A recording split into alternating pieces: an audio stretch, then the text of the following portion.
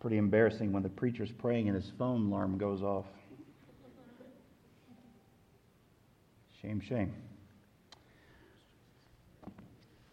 All right, well, we're going to be in Daniel chapter 12 this morning.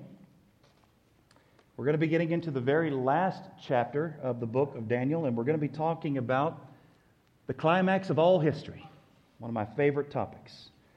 And one of the things I hope that you have seen as we have gone through the book of Daniel is that it is probably the most comprehensive book of prophecy in all of Scripture. And even in just a few moments, we're going to read a passage where at the very end of the book of Daniel, he's going to tell Daniel to take these words and seal them up. He says, because the time is not yet. Time of the end has not come. The book of Revelation is a little bit different. Remember when John wrote the book of Revelation, he didn't tell him to seal those words. He actually said, do not seal those words. Why? Because the time is at hand. And so by the time you get to John's day, a lot of what had been sealed in Daniel's day is starting to be open. And I will argue that these books have been in the process of being opened for the last 2,000 years. And my, what it would be if we happened to be that last generation. I would welcome it with open arms. You know why? Because I'm kind of tired of the sin and the destruction and the pain of this earth. I'm looking forward to the day when our Savior will return. When there will be no more sorrow, no more pain, no more wars, no more evil, no more wickedness. When God Himself will wipe away every tear from our eyes. And we will finally be able to live with our Lord and Savior. Don't you look forward to that day? I know I do. I've got a question. Yeah, go ahead, David. Where he says, Where's that microphone real quick? Okay. Sorry, David. That's fine. I forget that. It's taken me a year, but I'm finally learning. When he says to seal the scroll until the time of the end, Yeah. we have the book of Daniel. They had the book of Daniel in the first century. What does that mean? Very good. And until the end, is he talking about the end times or until the last age that we're in right now? That's a very good point. So when Daniel says, seal up the book until the time of the end, the idea there is spiritually, you are not going to understand the contents of the book until God is ready for you to. Does that make sense? So, yeah, in other words, there are things that are going to be in that book, and he even says, we're going to get to it, that people will go to and fro, and the idea there in the language means your eyes searching back and forth, searching the Holy Scriptures, trying to figure out the prophecies, trying to understand. Daniel himself, if you remember, was in anguish to the point of sickness, fasting and praying and trying to understand. And even then, he didn't get the full picture, right? But it says until the time of the end. And when you get to chapter 12, it tells us when the time of the end is, and that's at the time of the resurrection.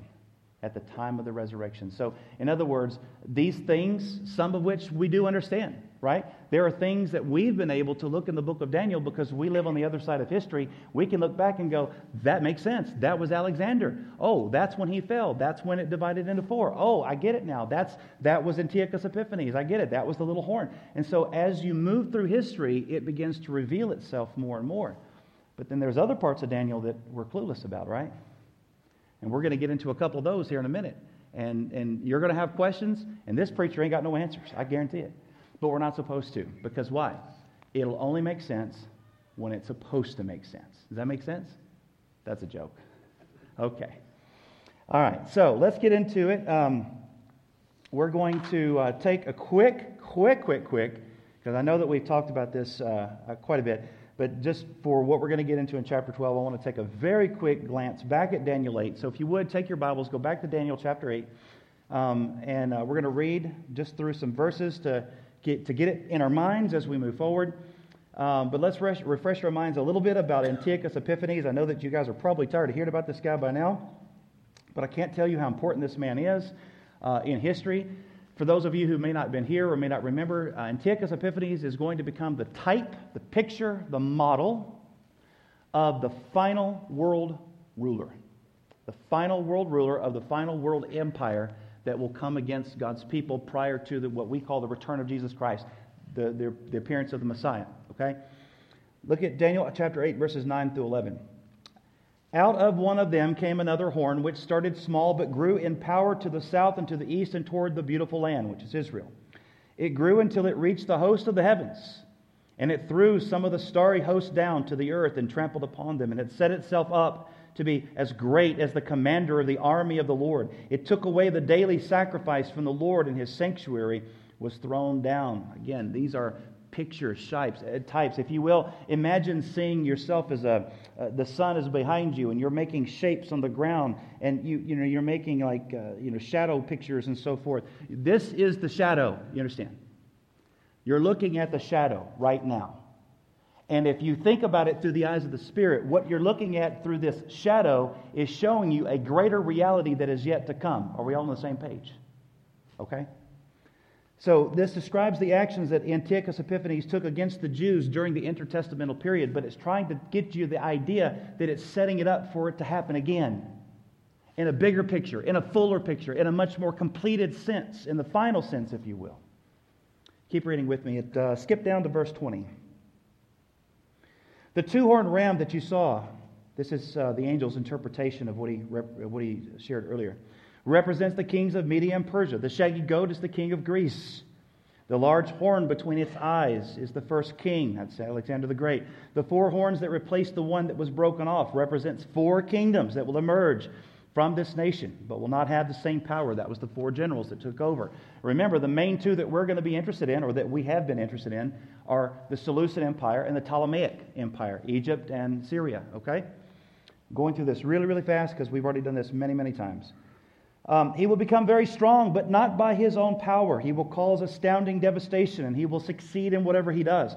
He will destroy those who are mighty, the holy people. He will cause deceit to prosper. He will consider himself superior.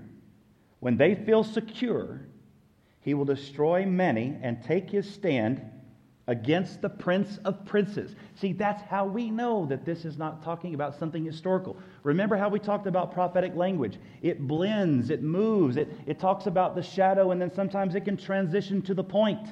And that's what's happening here. Who's the Prince of Princes in the book of Daniel? Jesus Christ. We know him as Jesus. I don't think Daniel knew his name, right? Which is ironic because they knew that one day salvation would come. Guess what the word salvation is in Hebrew? Yeshua. So in a sense, in a prophetic sense, in a typology sense, in a shadow sense, they knew the name of the Messiah even though they didn't realize it. Isn't that amazing? Glad one of you thinks so. No, I'm kidding.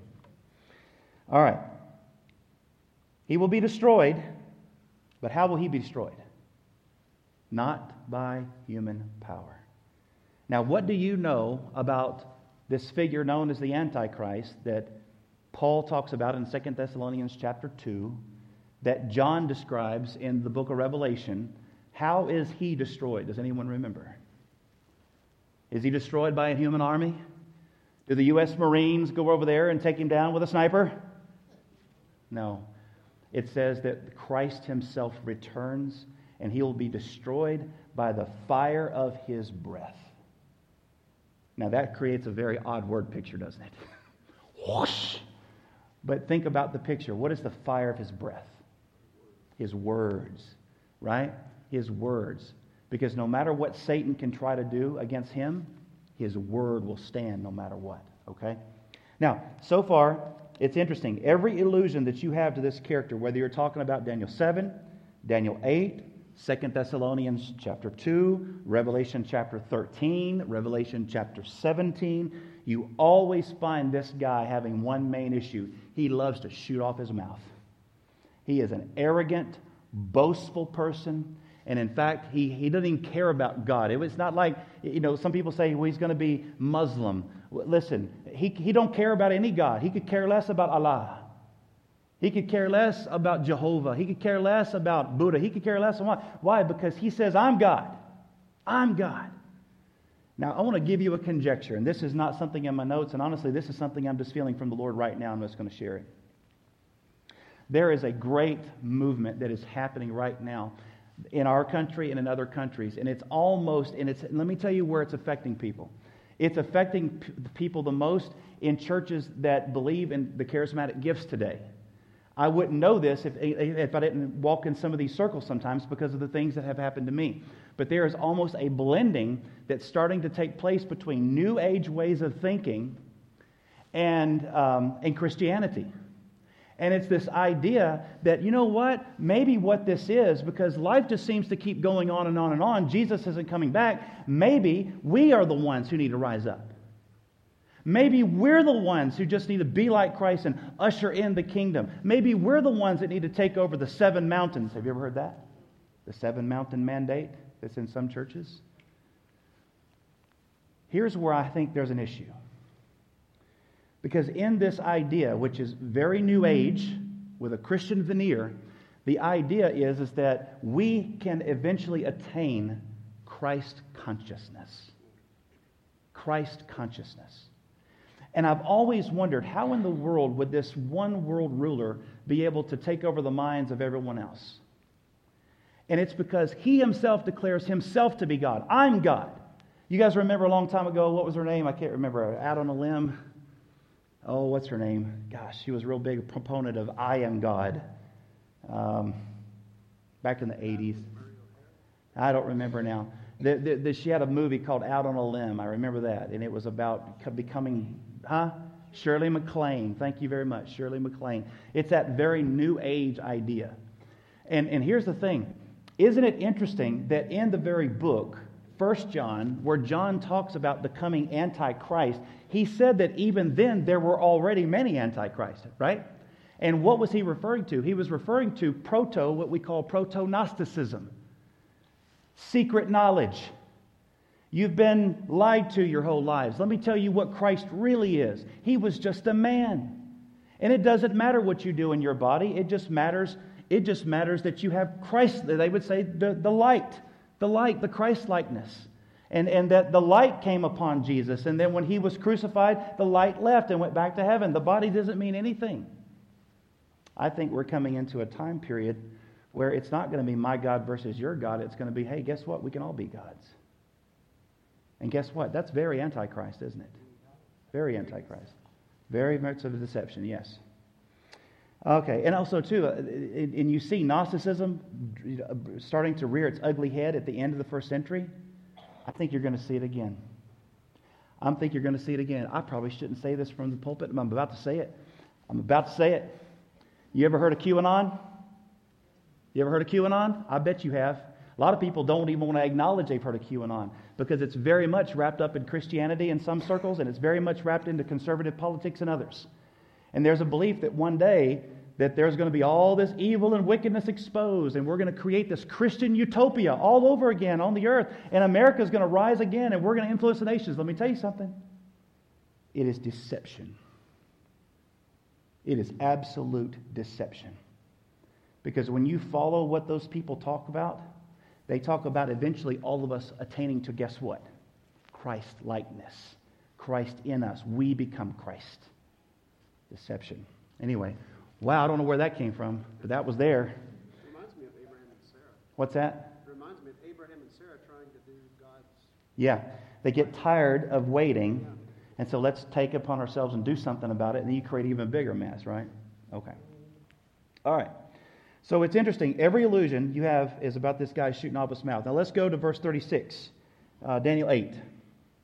The king will do as he pleases. He will exalt himself and magnify himself above every god and will say unheard of things against the God of gods. He will be successful until the time of wrath is completed.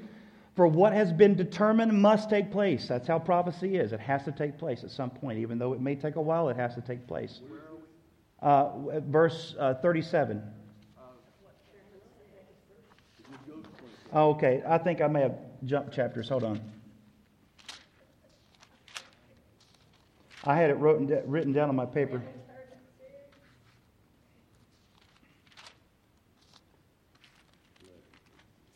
Am I in 1136? My apologies. Go to 1136. I got ahead of myself, y'all. Chapter 11, verse 36. All right, sometimes I get wound up and I don't know what I'm doing. Let's keep going. Let's moving forward like a steam train. Verse 36. The king will do as he pleases. He will exalt and magnify himself above every god and will say unheard of things against the God of gods. He will be successful until the time of wrath is completed. For what has been determined must take place. He will show no regard for the gods of his ancestors or for the one desired by women. By the way, who's that? Y'all know what the god desired by women is?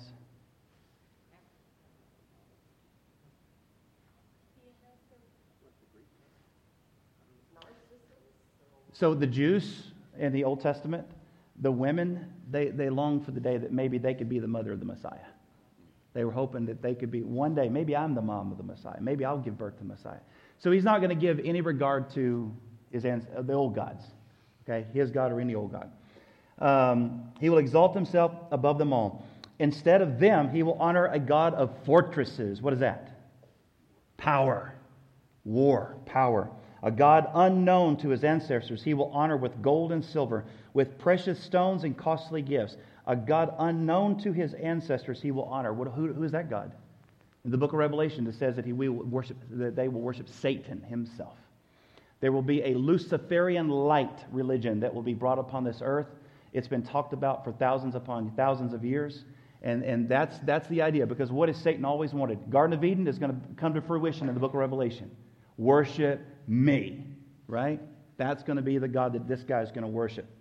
A God unknown to his ancestors, he will honor with gold and silver, with precious stones and costly gifts.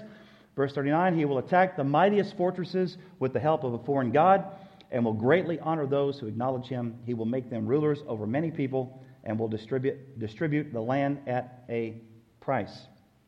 Now, verses 40 through 45, again, blur the lines between what happened with Antiochus Epiphanes and what's going to happen in the future. But this seems to describe the same thing that the book of Revelation talks about as Armageddon. Okay, let's read it together. Verse 40, same chapter 11. At the time of the end, the king of the south will engage with him in battle. The king of the north will storm out against him with chariots and cavalry and a great fleet of ships, and he will invade many countries and sweep through them like a flood. He will also invade the beautiful land, that's Israel, and many countries will fall. Watch this. But Edom, Moab, and the leaders of Ammon will be delivered from his hand. Now, I want you to take your Bibles, go back to the very back of your Bible. If you got maps, if you don't, then find a friend next to you who does. And if you look at the nation of Israel, it's very easy to see that between the nation of Israel on the western side and the current day nation of Jordan on the eastern side, you have a dividing line. That dividing line is the Sea of Galilee and the Jordan River that runs all the way down to what was called the Dead Sea. If you go to the right side of the Dead Sea and to the right side of the Jordan River, that whole territory, which is modern-day Jordan in ancient times, was Moab, Ammon, and Edom. And he's saying that this Antichrist is going to take over the whole Middle East. But Jordan will escape. I could say it that way. But Moab, Ammon, and Edom will escape. Now, it's interesting because does this typology fit anywhere else? Well, it's interesting because it actually does. Because when you go to Matthew chapter 24, we're not going to take the time to go there, but Jesus is talking to the Jews there.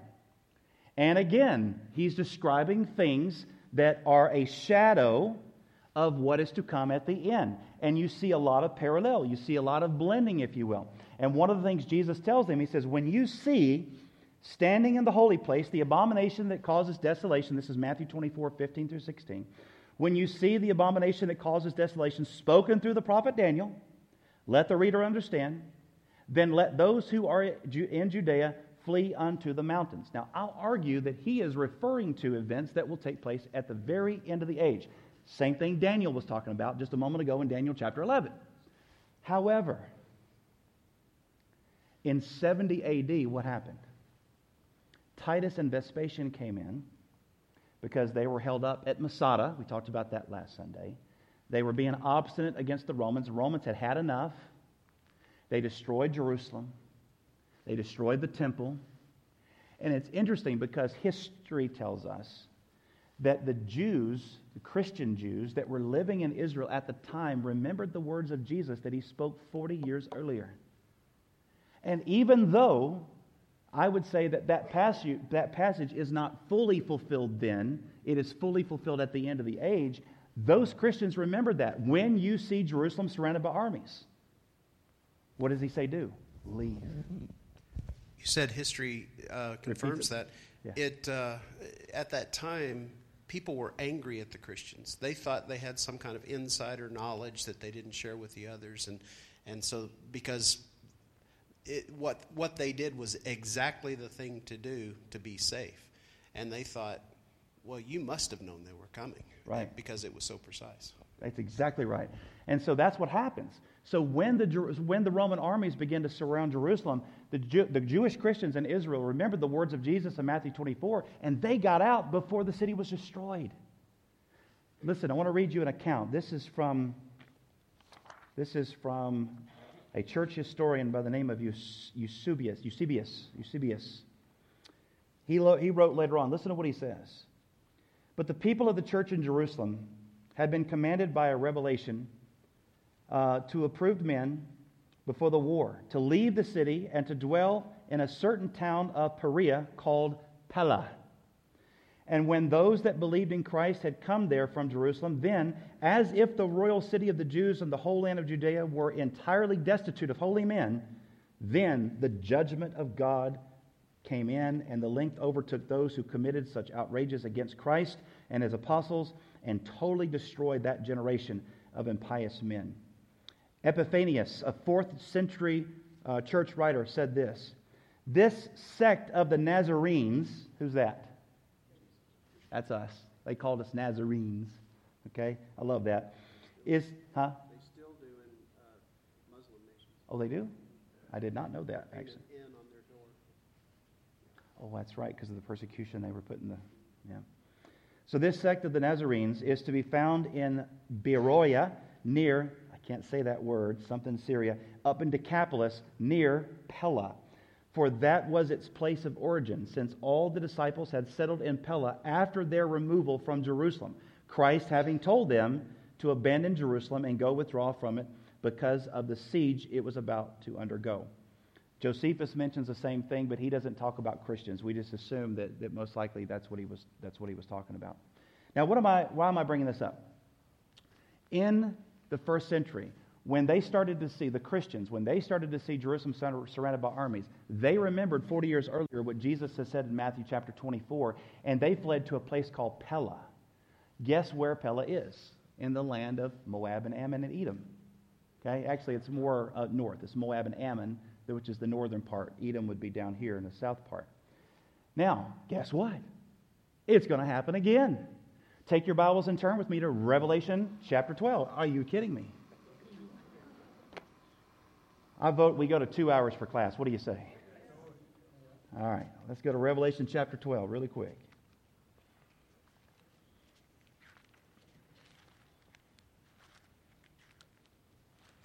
So this describes the very, very end of the age. I'm not going to take the time to try to interpret all of this because this could be a class all in of its own. A great sign appeared in heaven, a woman clothed with the sun and the moon under her feet, and on her head a crown of 12 stars. Just to let you know, that's Israel. How do we know? Because that's Jacob's dream in the Old Testament. Go chase that one down on your own. And she was with child, and she cried out, being in labor and pain to give birth. And then another sign appeared in heaven, and behold, a great red dragon, having 7 heads, 10 horns, and his heads were given 7 crowns. Does that sound like the book of Daniel? Sure it does. We've talked about this creature already. Daniel chapter 7. Okay? And his tail swept away 1/3 of the stars of heaven and threw them to the earth. And the dragon stood before the woman who was about to give birth, so that when she gave birth, he might devour her child. That kind of sounds like Herod, doesn't it? As soon as the child was born, try to kill him, right? Keep reading with me. And she gave birth to a son, a male child, who is to rule all the nations with a rod of iron. Who's that? That's Jesus Christ, right? Now watch this. Here it is. It says, and her child was caught up to God and to his throne. And then the woman, who's the woman? Israel, specifically though, not unbelieving Israel. Believing Israel. These are Messianic Jews. These are Christians. It says, then the woman, Christians, fled into the wilderness where she had a place prepared by God, so that there she would be nourished for 1,260 days. How long is that? 3.5 years, right? 1,260 days. Okay. So in other words, this picture has been played out before. It happened in the first century. It's going to happen again. There's a reason why he's not going to allow the Antichrist, whoever this person is, to take Jordan, modern-day Jordan, or Moab, Ammon, and Edom. Why? Because this is going to be a place that God is going to use to prepare a place so that they can have a place to flee to, a safe haven, a Goshen, if you will, in the last days. Was that the first or second bell? First bell. Good, we got 20 minutes. Let's go. Flip over to Daniel chapter 12.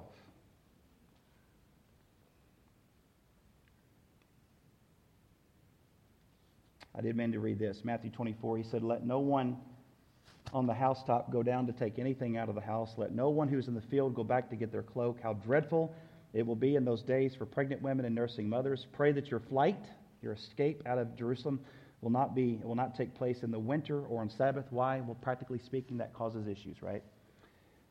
"For then there will be great distress." Now, here's the point I want to make.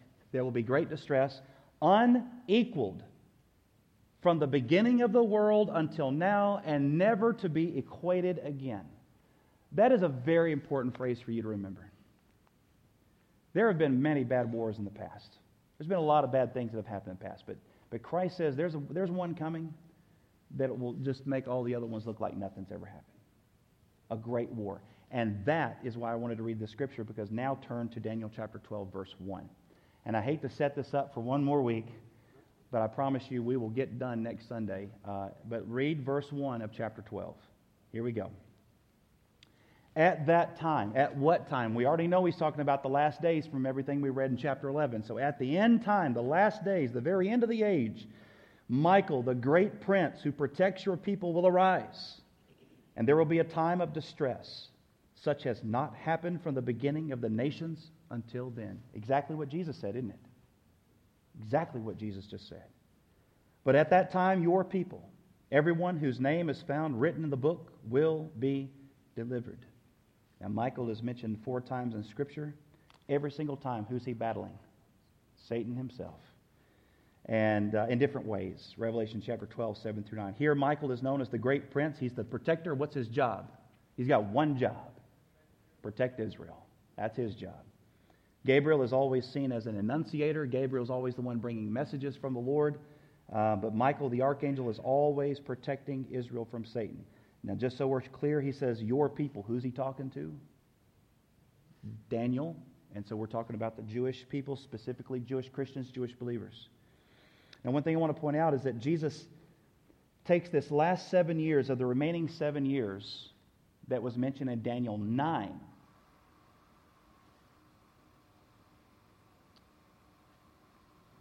That's a healthy bell, isn't it? I know.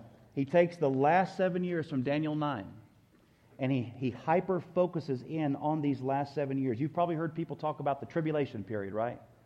And, you know, this is very popular with like the Left Behind series, and a lot of churches have a very strong pre-millennial doctrine, which is this idea that the church is going to be taken out of here before all this stuff happens. Well, Jesus doesn't really focus so much on 7 years. He focuses on 3.5. There's a tribulation time period, but really what's called the Great Tribulation is the last 3.5 years. Okay? So we're going to stop here. What I'm going to do is I'm going to put a note to stop here, and we're just going to go straight through Daniel chapter 12 next week. Daniel chapter 12 is not a hard chapter. Here's why. There's a lot in it we're not going to understand anyway. And I'm not going to try to conjecture it all to you. But we're going to get to the resurrection of the dead, and we're going to get to a very special message that he has for Daniel at the very end of the book. So God bless you. Let me say a quick prayer over you, and we're going to get ready for worship. Father, thank you for this time that we've had, for this book of Daniel. I pray that it will be a witness inside of us, Lord, that you are sovereign and that we are still marching forward to the will that you have for your people, both in America and in Israel. And I pray, Father, that you would bless us as we seek to be your people. Lord, help us to work in mind of these things, not focus on these things, but knowing that these things are still yet to come. May we be found working for you, that when you return, that we will have no shame, Father, before you. That we will be brought before you and you will say, good and faithful servant, and we will be welcomed into your kingdom with open arms, Father. May we be about your business. In Jesus' name, amen.